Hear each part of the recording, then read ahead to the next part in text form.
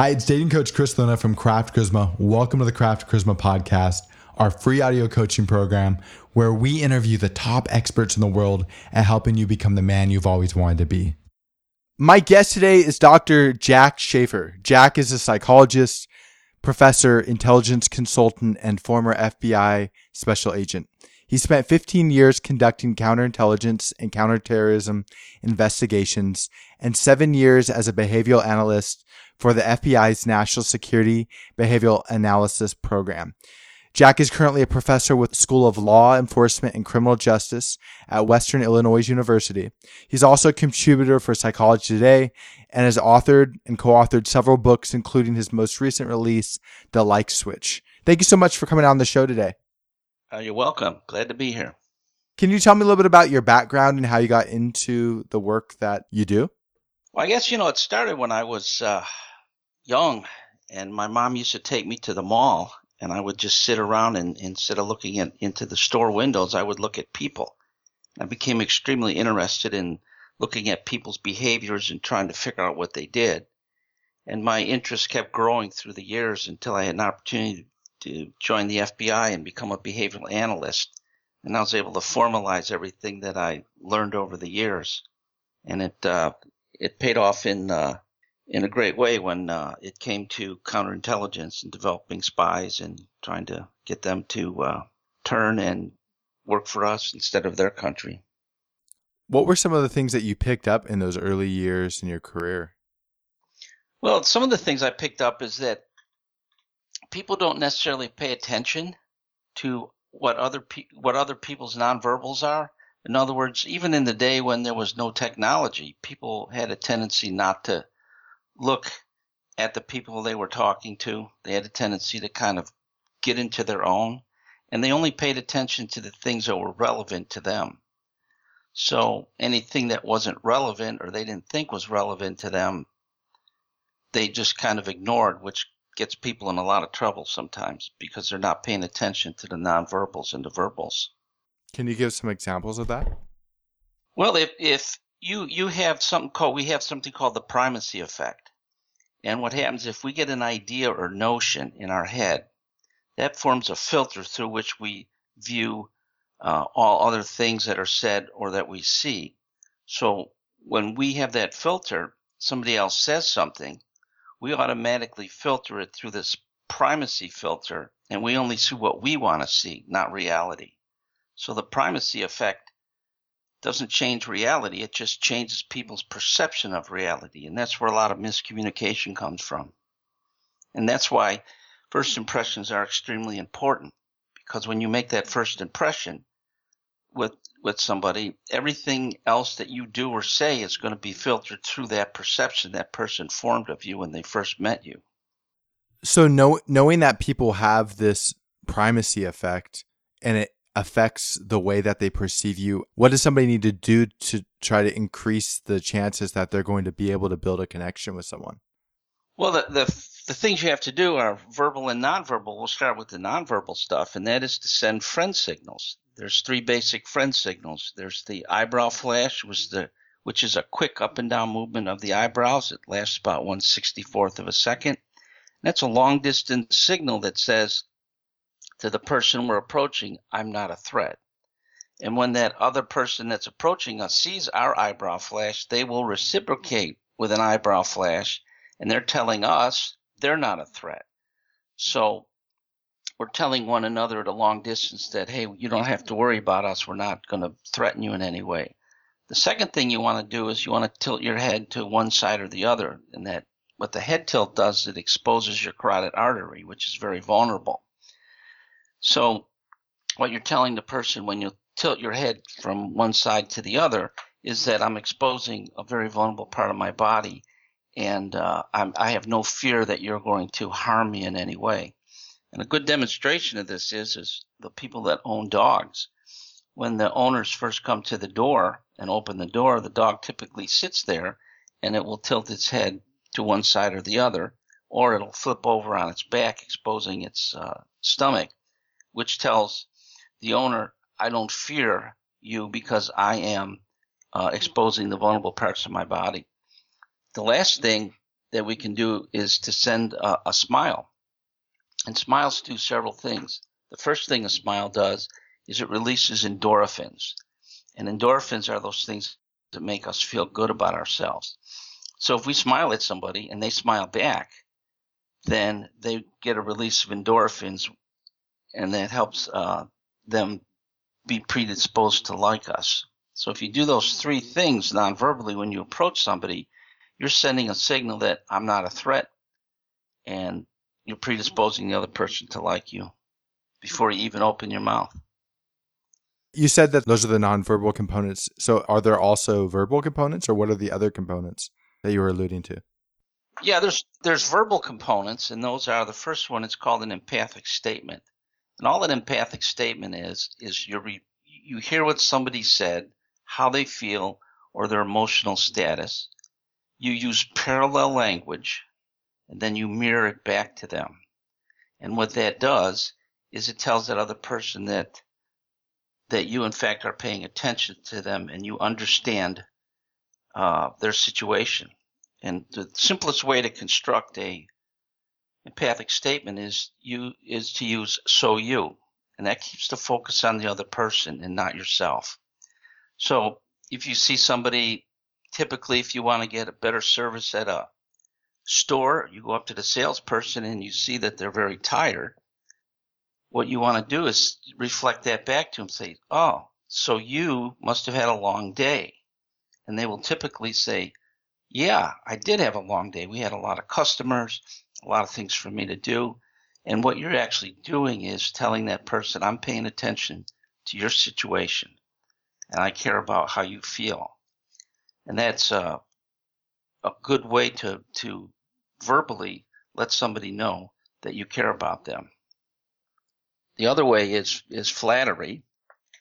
And if you want to flatter somebody, if you give them a direct flattery, then they're going to usually get their defenses up, because they're going to wonder, why is this person flattering me and what do they want?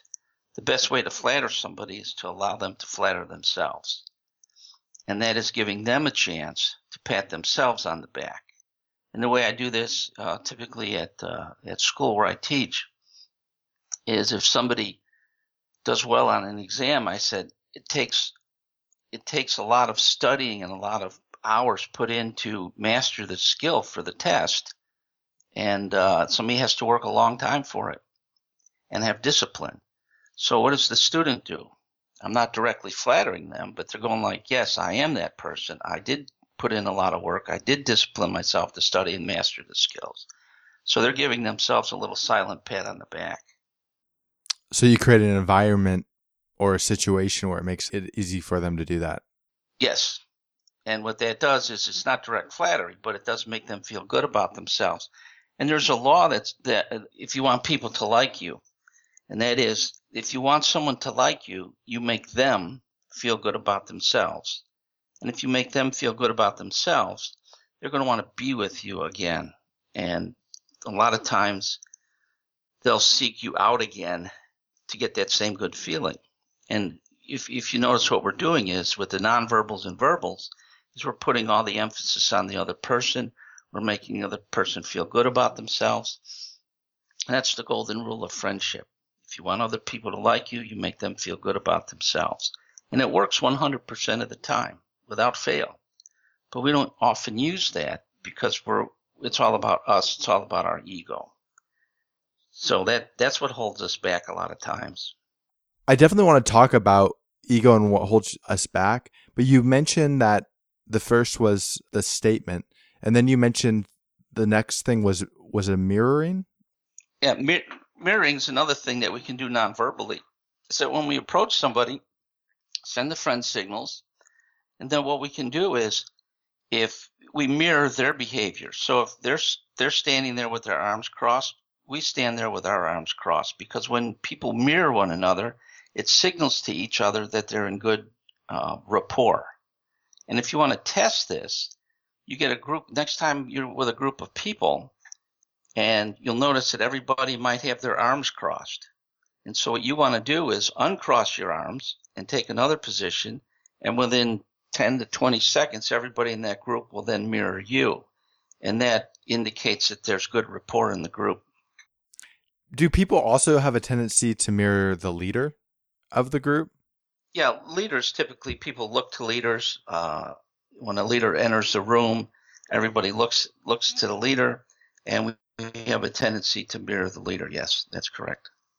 What type of effect does it have when a leader begins to mirror the people around them? Well, what the leader is doing is saying that I have good rapport with you because I am mirroring you. So when we mirror one another, all it is a sign that there's good rapport. So the leader has good rapport with the people that he leads if he's mirroring them and they're mirroring him. So this is a good way to test for rapport, actually, because when we meet somebody, we're going to mirror them. And we're doing that intentionally to let them know that we're in good rapport, when in fact there may not be rapport established when we first meet somebody. So after we mirror that person and we give them the friend signals and make some empathic statements, allow them to flatter themselves, what we want to do then is change our position. And as soon as we change our position and they follow and our lead, then we know that rapport has been established. And that works for sales a lot, because when we first meet somebody, typically cold call, we meet them for the first time, we mirror them, we develop rapport, and then we want to test for that rapport, so we change our position. If they mirror us, now we know there's rapport, and now you can start your sales pitch and knowing that there's good rapport and they'll be receptive. I feel like this would also work well on a first date. Yes, sir. It works. Everything we talked about works well on a first date. Well, one thing I want to mention is I think this mirroring probably happens on a nonverbal, but also on a verbal level, and probably within the things that you talk about as well. Is that true? Yeah, it takes a little bit longer for the verbal level to occur, and typically the nonverbals happen a lot quicker, because we as people rely on nonverbals to give us indications of social relationships. That's where our strong suit is. Our verbals are weaker.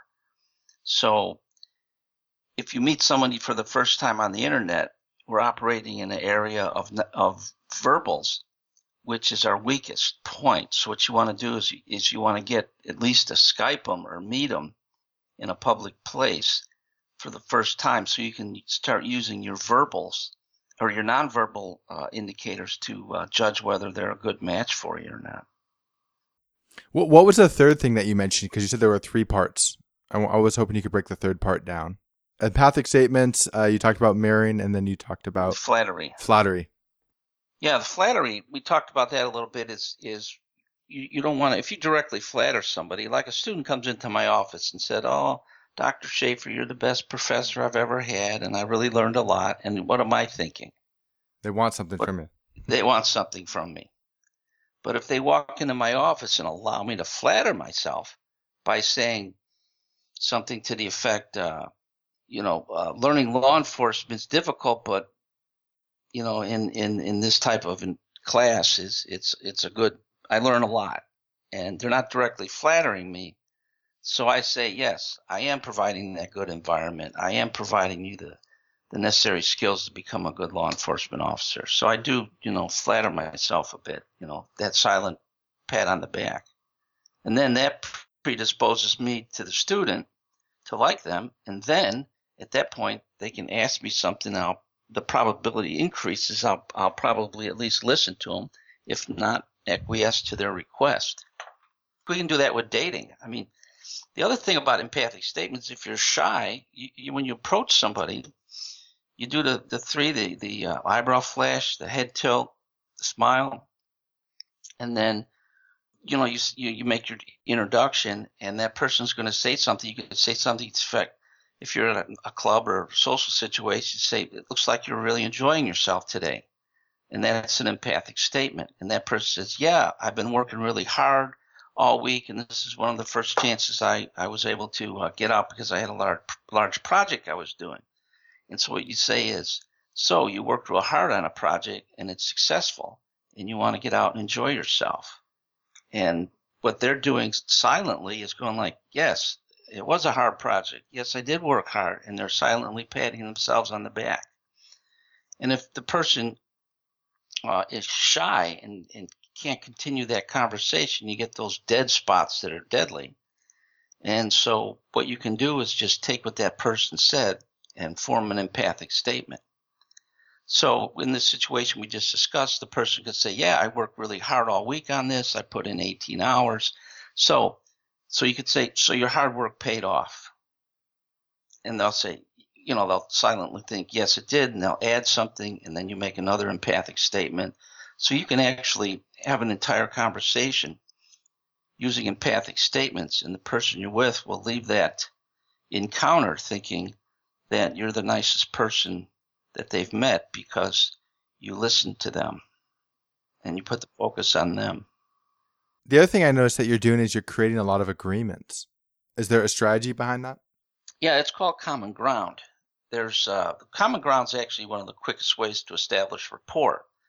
So if we find common ground with somebody, then we're establishing that reciprocity or the predisposition to like one another. And there's three ways basically to establish common ground. The first way is contemporaneous common ground, and that is we share something together. I'm a student, you're a student. So we share that at the same time. I work for this company, you work for the same company, we establish it at the same time.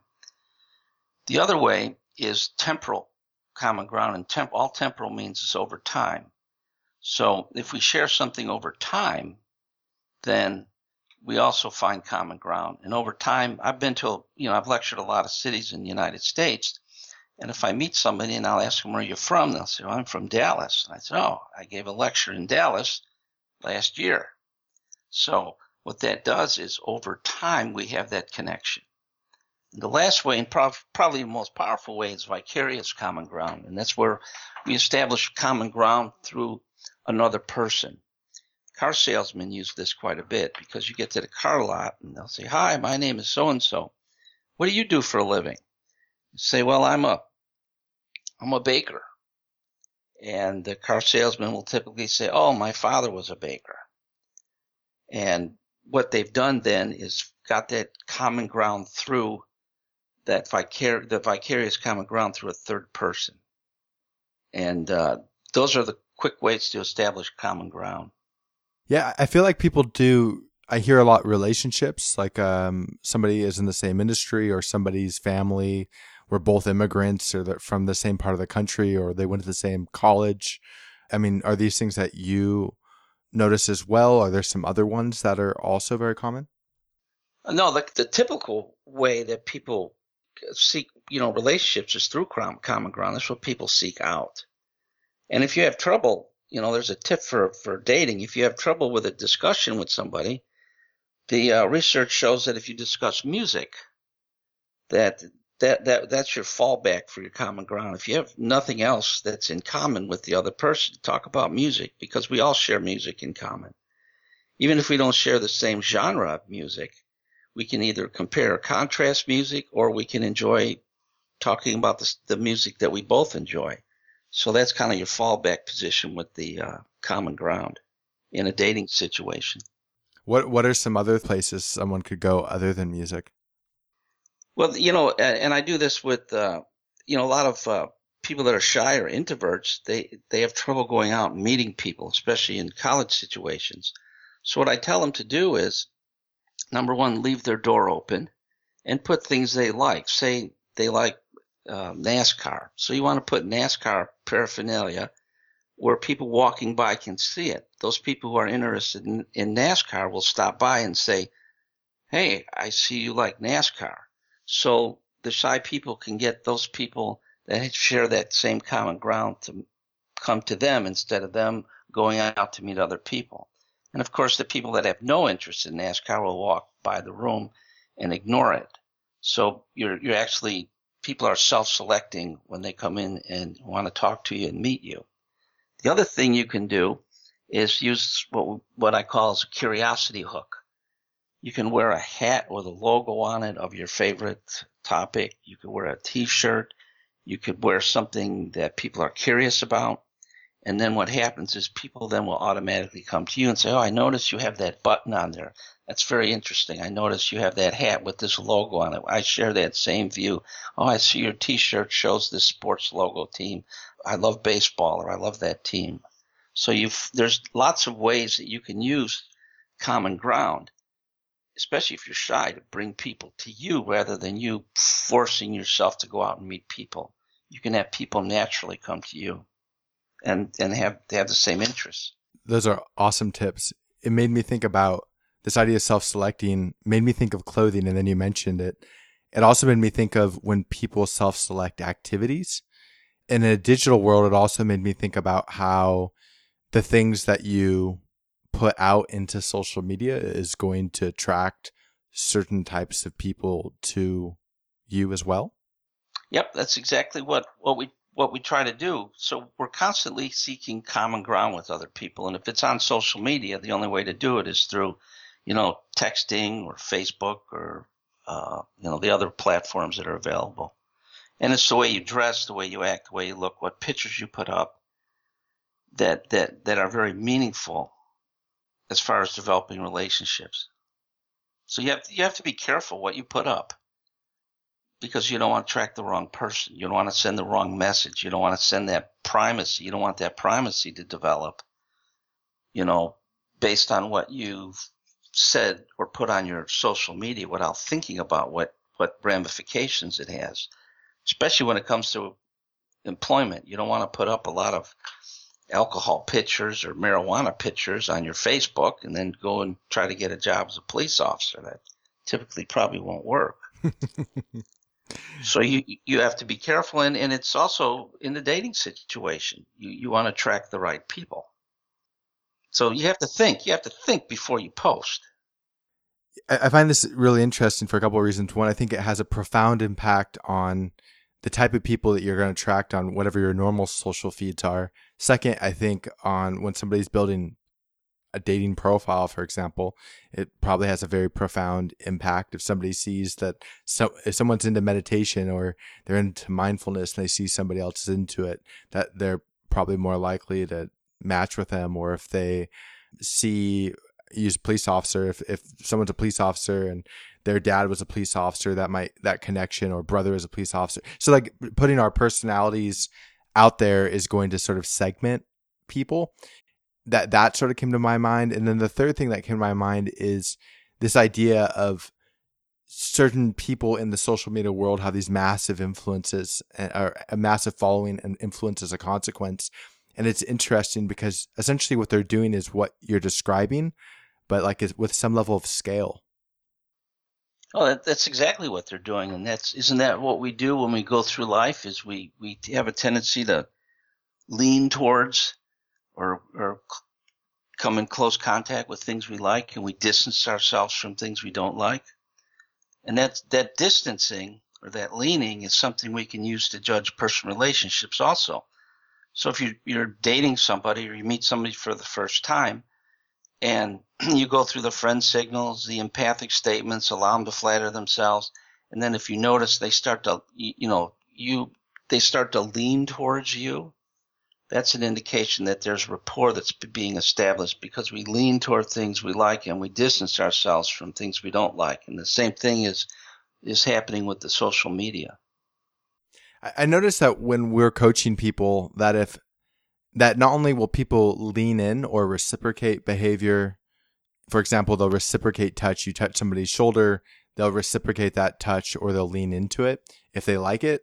But when they don't like it, they will either pull back, they'll shift their weight, they'll shift their breathing, they will tense up, they'll create space. Are all these things that you guys have recognized as well? Are there additional things that people can use to recognize whether or not their attempt to connect with another person is working? Yeah, typically what we do is when I do some of these classes, we'll take the class out to a bar at night or a club just to look at different interactions. Typically, you'll see two people at a bar, a guy and a girl, and the guy turns his head to the girl and says something. She'll turn her head, and you'll see the friendship signals, the eyebrow flash, the smile, the head tilts, if there's a friendship developing. And then the next thing you'll see is the shoulders will turn, the torso will turn, and then you're facing one another and you're leaning in towards one another. And that's an indication of good rapport. But in one particular case, we saw that the guy turns his head towards the girl. She says something, and then she turns away to her friend on the other side. And then he continues to try to get her interest. And then pretty soon she turns her whole back towards him. And then he's talking to her back, and he still doesn't realize that she's not interested. What should he have done differently? Not talk to her, find somebody else that he had that was interested in talking to him. That would be the best bet, because you can't force people to like you, no matter what you do. Yeah, I think that's absolutely true. One thing I've sort of realized is that you should mirror their body language, in the sense that if somebody is turning away, then you should start to turn away in the opposite direction, around the same angle. And if you try to engage them again, it's not, again, some people, like you said, some people just don't want to talk to you, move on. But sometimes when you engage them, if you're now turning away, they'll re-engage you and start facing you, and then you can face them. Yeah, I guess that's a technique that can be employed. It may work.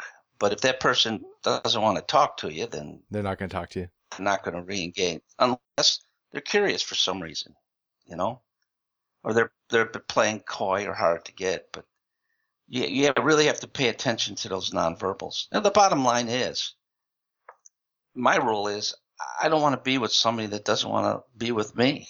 I would rather seek those people out that want to be with me, and we can enjoy each other's company, versus me trying to force somebody to like me. That's not very enjoyable. Dating coach Chris Luna here. This is the perfect time to take a quick break to talk to you about 3 simple things that you can do to dramatically change your life. First, listen to this entire podcast and then subscribe through SoundCloud, iTunes, or Stitcher. This way you'll immediately be notified every time we share a new release. If you listen and apply the ideas we discuss on these podcasts, it will change your life forever. Second, go to craftcharisma.com, create an account, and become a member of our community.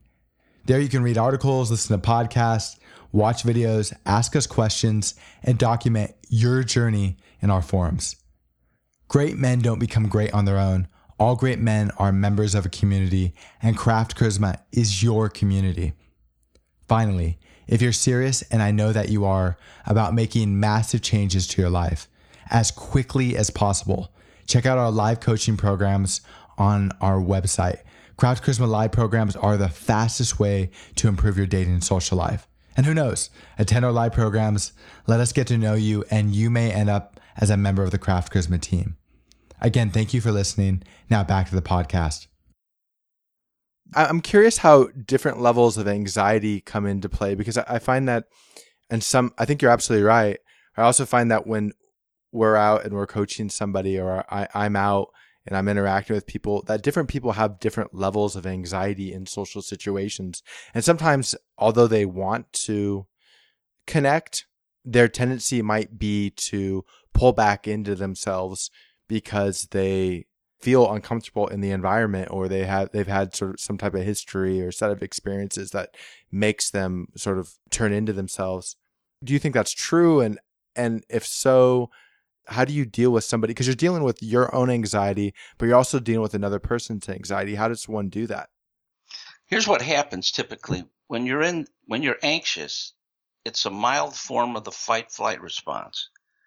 When you're in the fight-flight response, there's a cascade of hormones that initiate the fight-flight response, and one of the hormones cuts the signal to your reasoning brain. In other words, nothing's being inputted into your brain to be reasoned with. So if you have mild anxiety, you're not going to be listening to everything that's being said to you. And also, when you're in that fight-flight response, you're not going to naturally issue or display friend signals. So you're going to be displaying what I call the urban scowl. In other words, stay away from me. So an anxious person needs to consciously be aware that they're sending faux signals, and what they should do when they're anxious, say, I'm anxious, and I'm nervous when I meet this person, what I want to do is make sure I eyebrow flash, make sure I head tilt, make sure I smile to send that signal to overcome the anxiety. And that's where the friend signals are important, know how to use them. And then once you get common ground with that person, then you can go back into a more natural interaction with them because you're going to be more at ease. If somebody's in that state and you're the one interacting with them, and hopefully they are aware, they've listened to this podcast or they've read your book and they've picked up these signals. But if you're the person who's interacting with them, how do you manage that? Do you give them more space? Do you use the strategies that you're describing? Are there other things that they should do? How do you manage that other person's anxiety? Or is that just not something you should worry about? Oh, no, you should worry about it. I think the primary tool you should use is the empathic statement. If I meet somebody and they're nervous, I immediately say, so you look as though you might be a little nervous. And they'll go like, well, yeah, I've never met anybody, or I'm shy about meeting people. So you keep with empathy. So you don't like interacting with people. You have a hard time. You're a shy person. You have a hard time interacting with people. And so what you're doing is getting them to kind of address the problem using that empathic statement. And they're thinking, oh, this person understands me. They know what's going on inside me. And that, of course, makes me feel a little more comfortable. And then you're allowing them to continue to kind of vent or walk through their anxieties. So it's a patient process, and the biggest thing is you have to be aware of what other people are thinking, doing, or feeling for this relationship thing to work. That's hard for us to do, especially in the tech world we're in, where everything's all about us and we're in our little tech bubbles. The things that you're describing to initiate an interaction or to build a friendship, to build that initial rapport and connection, are we using the same tools to build our deepest connections or deeper connections, or are there other things that people are doing? Oh, what we do is, once you get, these are all your initial contact things to get the relationship going. But there's something called the friendship formula. Is once you have proximity and frequency and you're with that person a lot, then the last element of that is intensity. So you have to keep the intensity up in the relationship. And one way to do that is to be careful how much you tell somebody when you first meet them. And I call it the Hansel and Gretel effect. Most people want to just vomit or data dump everything. They just throw everything out there. And that doesn't leave much for the next day or the next. So what you want to do is the first time you meet somebody is just throw out a nugget and let them work on the nugget. And then a week or two later, throw out another nugget, just like Hansel and Gretel with breadcrumbs. Is that because people want to feel accepted? No, that people like to keep things new and novel. If I'm into a relationship and 6 months later somebody tells me they like to skydive, I go like, whoa, you like to skydive? Well, I didn't know that. That's interesting. And so now you have a whole new topic to explore. And then 6 months away from that topic, you can throw out I took a bicycle trip from, New York to California. Oh my gosh, you rode your bicycle? So what we're doing is constantly giving things, new and novel things, because once things get old, we have a tendency to get bored and complacent. So what you want to do is to keep things new and novel in the relationships. And that's one way to do it. Don't data dump everything about your life the first time you see them. You want to do it, but you're going to have to restrain if you want to keep that relationship alive and vibrant over a longer period of time. That makes a lot of sense. I was thinking more in the context when you said data dump of people dumping out their anxieties when they first meet someone because essentially they want to be accepted. Oh, you can do that again with empathic statements. You look nervous. Well, yeah, I am nervous because I don't like meeting people. I don't like meeting friends. I got this or that, and so you can work through that to get them to feel comfortable very quickly. So, I mean, it's just a matter of, this is all about is making people feel good about themselves, making people feel better after having met you than before meeting you. And I think that's our job that we often neglect. Is you want to make somebody's life just that little bit better for having met you. But that causes you to focus on the other person, and that's difficult, again, like we talked about, to do. So what are some things that people can do to make sure that they're not, or they're more focused on the other person than they are on themselves? Well, the number one thing is empathic statements, because that puts all the focus on the other person. The other thing, allow them to flatter themselves, and just have them, seek out new and novel things that they've done, and pay attention to them, and kind of validate, their life and how they feel and what they're doing. I mean, those are the basic tools right there. And you don't need a lot of tools. Your empathic statement is a powerful, powerful rapport building tool. And a lot of people say, well, they know what I'm mirroring back. No, they don't. People don't realize when you're mirroring back language or something about their physical or emotional feelings, because like we talked about before, everyone thinks the world revolves around them. So that person is thinking to themselves, it's about time somebody paid attention to me and realized, what's going on in my life. I remember seeing an article, and it was like two celebrities dating, and they're like, how do you know so-and-so has moved on and found a new man? And the caption below was they were dressing the same way, and they were wearing sort of very similar colored t-shirts, very similar colored pants. Like they're basically, they're men and women's attire, but they're basically dressed the same way. And it made me think of sort of the things that you're talking about, because you're talking about first I'm mirroring body language, and then next it's verbals, right? I had a friend of mine when I was a kid who we hung out so much. If I answered his phone, his mother couldn't tell it was me. She thought it was her son. And but our rate of speech, our cadence, our word choice, our tone would begin to sort of fall into sync. But even this seems to extend even to the way we dress and other things. Yeah, over a long period of time during that relationship, yeah, we tend to dress alike. I know I've been married 35 years, and I notice my wife and I tend to dress the same now. And we look at each other and go, hey, look, we're wearing the same shirt or same clothes, because that happens subconsciously over time. We tend to mirror one another.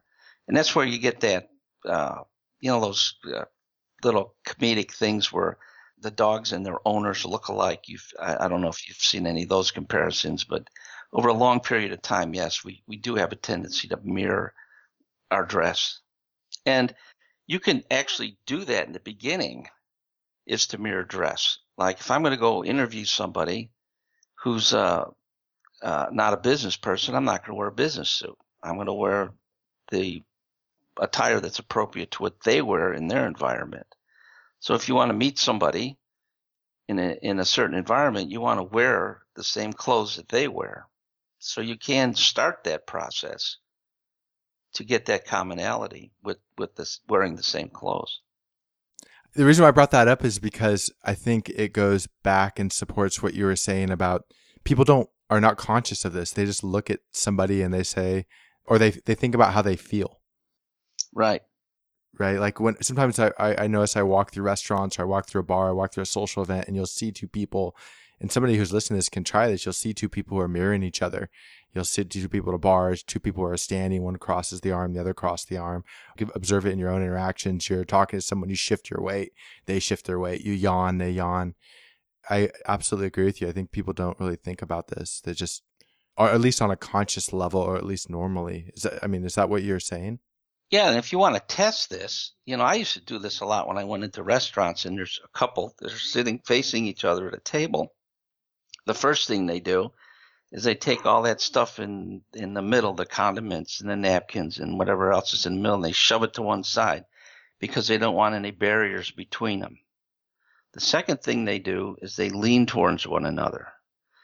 The third thing is mutual eye gaze, or looking into one another's eyes. Then they'll touch hands, and then they'll whisper. And that's the sign of a good relationship, initially.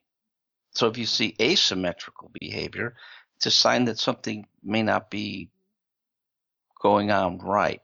The only exception to this is if you have somebody that's been married 60 years and the couple are very, very comfortable with one another.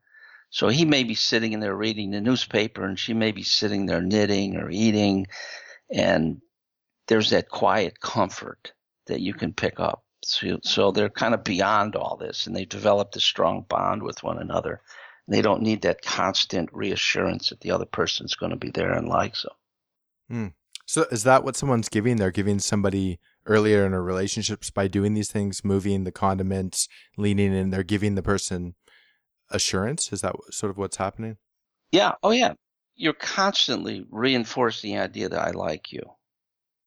Until they get to the point where they know that you like them. Well, then you form a bond then at that point, and then you become like a couple, say. And then in your longer term relationship, you're going to have to maintain that novelty, and that is that Hansel and Gretel thing. Just slowly tell people about yourself over time, and that'll keep your relationship new.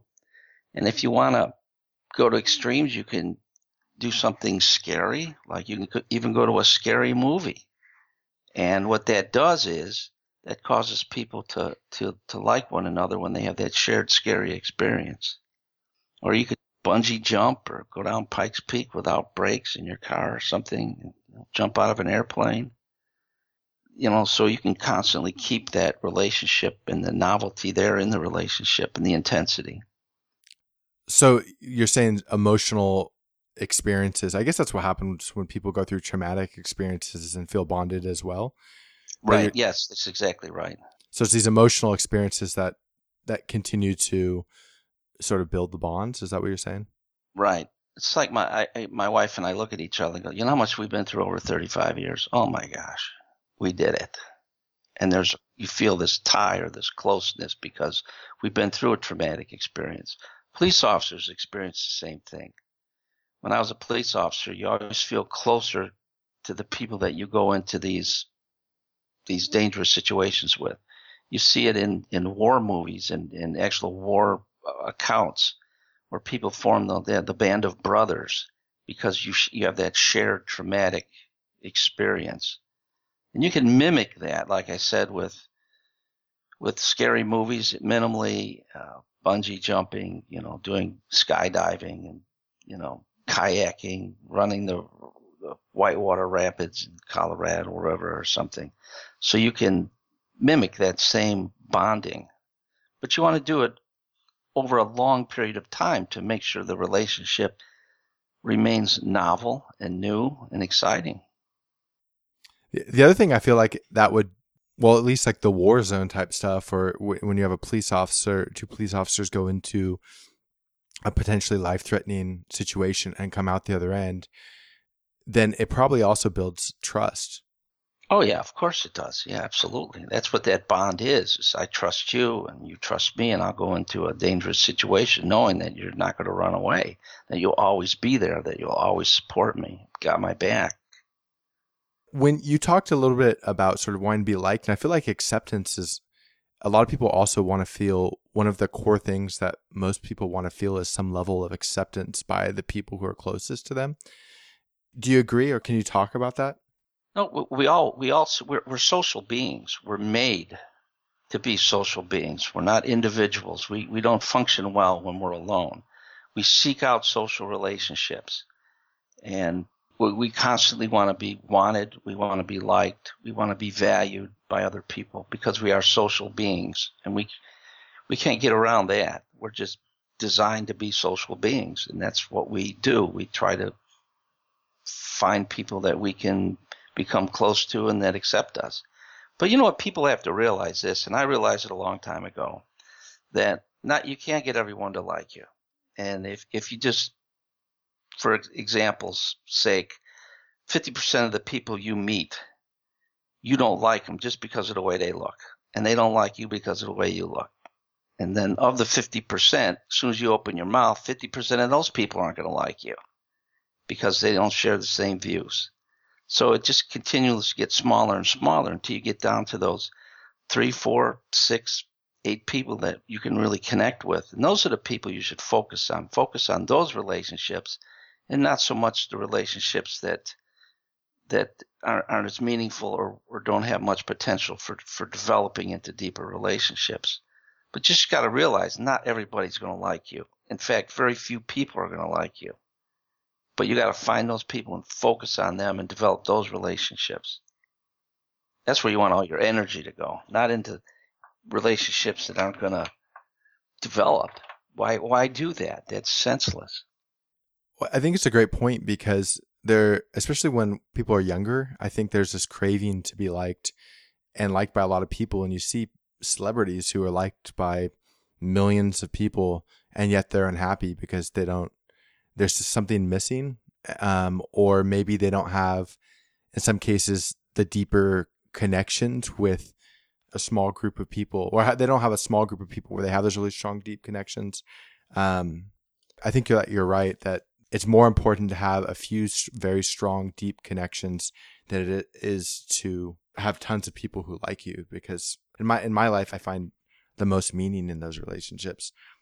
And then there's also the practical component you described, which is not everyone's just going to like you. It's just part of life. You just got to accept it. But when we're insecure, as we're younger, we're insecure. We don't know who we are, what we are, where we fit in the world, how we fit in the social situations. And so we're constantly wanting or seeking that acceptance. And then as you mature and get older, you say like, you know what? I'm secure in who I am. I know who I am, where I fit on the space-time continuum. I know, what my job is, what my purpose in life is. And then the other things kind of fall away. And that's when you tend to concentrate on just those relationships. It's economy of resources. I've got only so many emotional resources. I'm not going to waste them on people that don't like me or there's no potential for a relationship.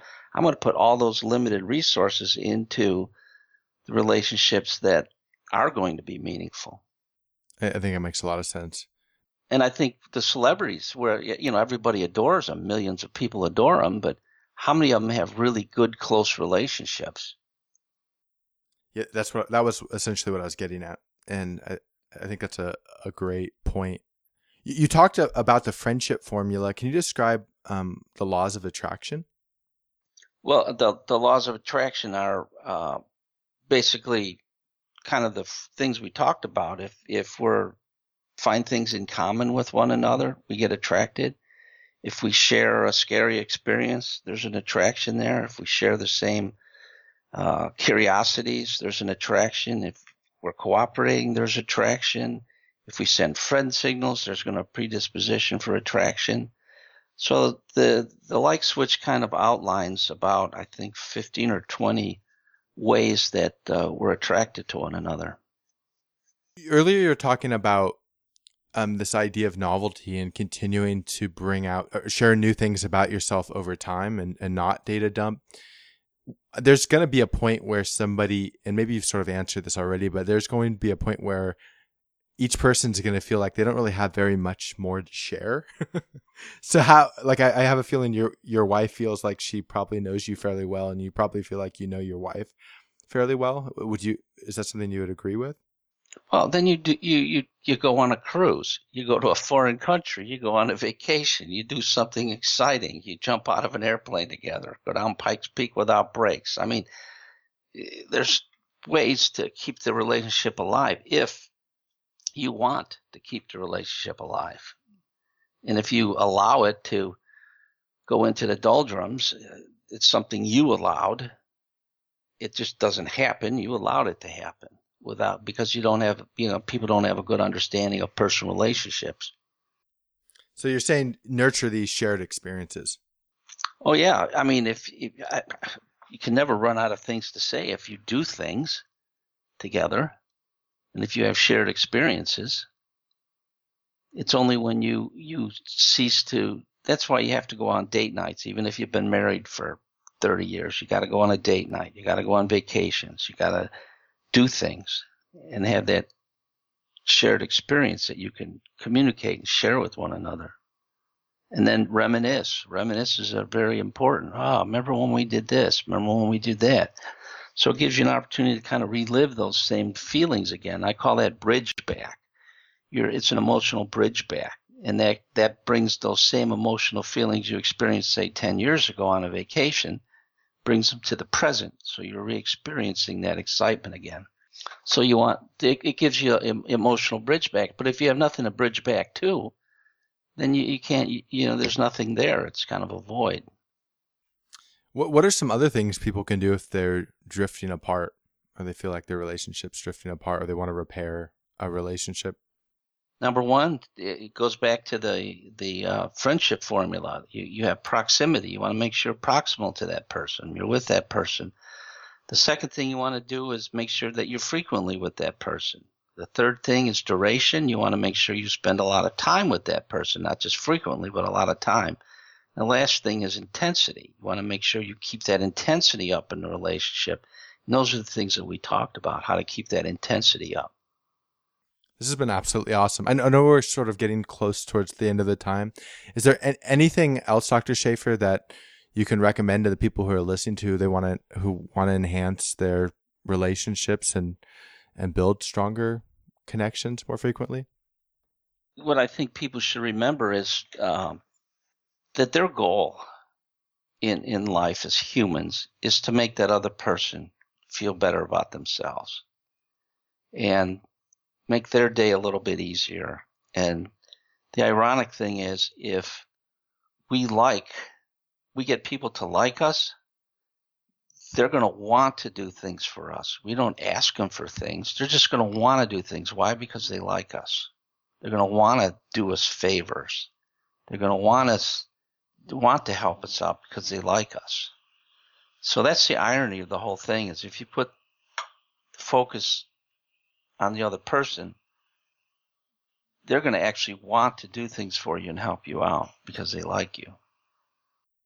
This is a sort of a side tangent, and I want to bring it up before we close out because I just want your opinion. I recently had read, and sometimes when you read these quotes, they're misquoted, but it was I think it was a Benjamin Franklin advice, and he was saying that one of the first things you should do when you go into a new neighborhood is ask your neighbors for a favor. Yes, it's called the Ben Franklin effect. If you ask somebody for a favor, they're going to like you more, because it goes back to the golden rule of friendship. When you do somebody a favor, how do you feel about yourself? I feel good when I do somebody a favor. And the golden rule of friendship says what? If you make people feel good about themselves, they're going to like you. So that's another technique you can do, is ask people for favors. So if Ben Franklin was correct when he said that, but it goes back to that golden rule of friendship. You want to make people feel good about themselves. Jack, this has been absolutely amazing. Thank you so much for taking the time to talk with me. It's a pleasure. And if you're listening to this, we absolutely recommend that you read Dr. Schaefer's book, The Like Switch. And if you want to find out more about him, we're going to post some links on the Craft Charisma website and within the description of the podcast so you can find out about him more easily. Yeah, and you get the book on Audible and Amazon and iTunes and Barnes & Noble. It's available. Okay, well, we're going to share all those links so that people who want to follow you can follow you, and hopefully you'll sell some books because you have some absolutely awesome wisdom, and we're very thankful you took the time to talk to us. All right, you're welcome. It's dating coach Chris Thona here. Thank you so much for taking the time to listen. And we absolutely love making this podcast. We make this podcast for you. So if there's somebody that you want on the show, let me know. I will yell, scream, stand in front of their house, do everything I gotta do to get them on the show for you. Also, don't hesitate to follow the podcast on SoundCloud and iTunes and Stitcher. You can also give us a shout out through social media, Facebook, Twitter, share it with your friends. And lastly, go to the Craft Charisma website and create an account. There you can talk about the podcast and communicate with me directly. So thank you again for taking time to listen. You will hear again from me soon.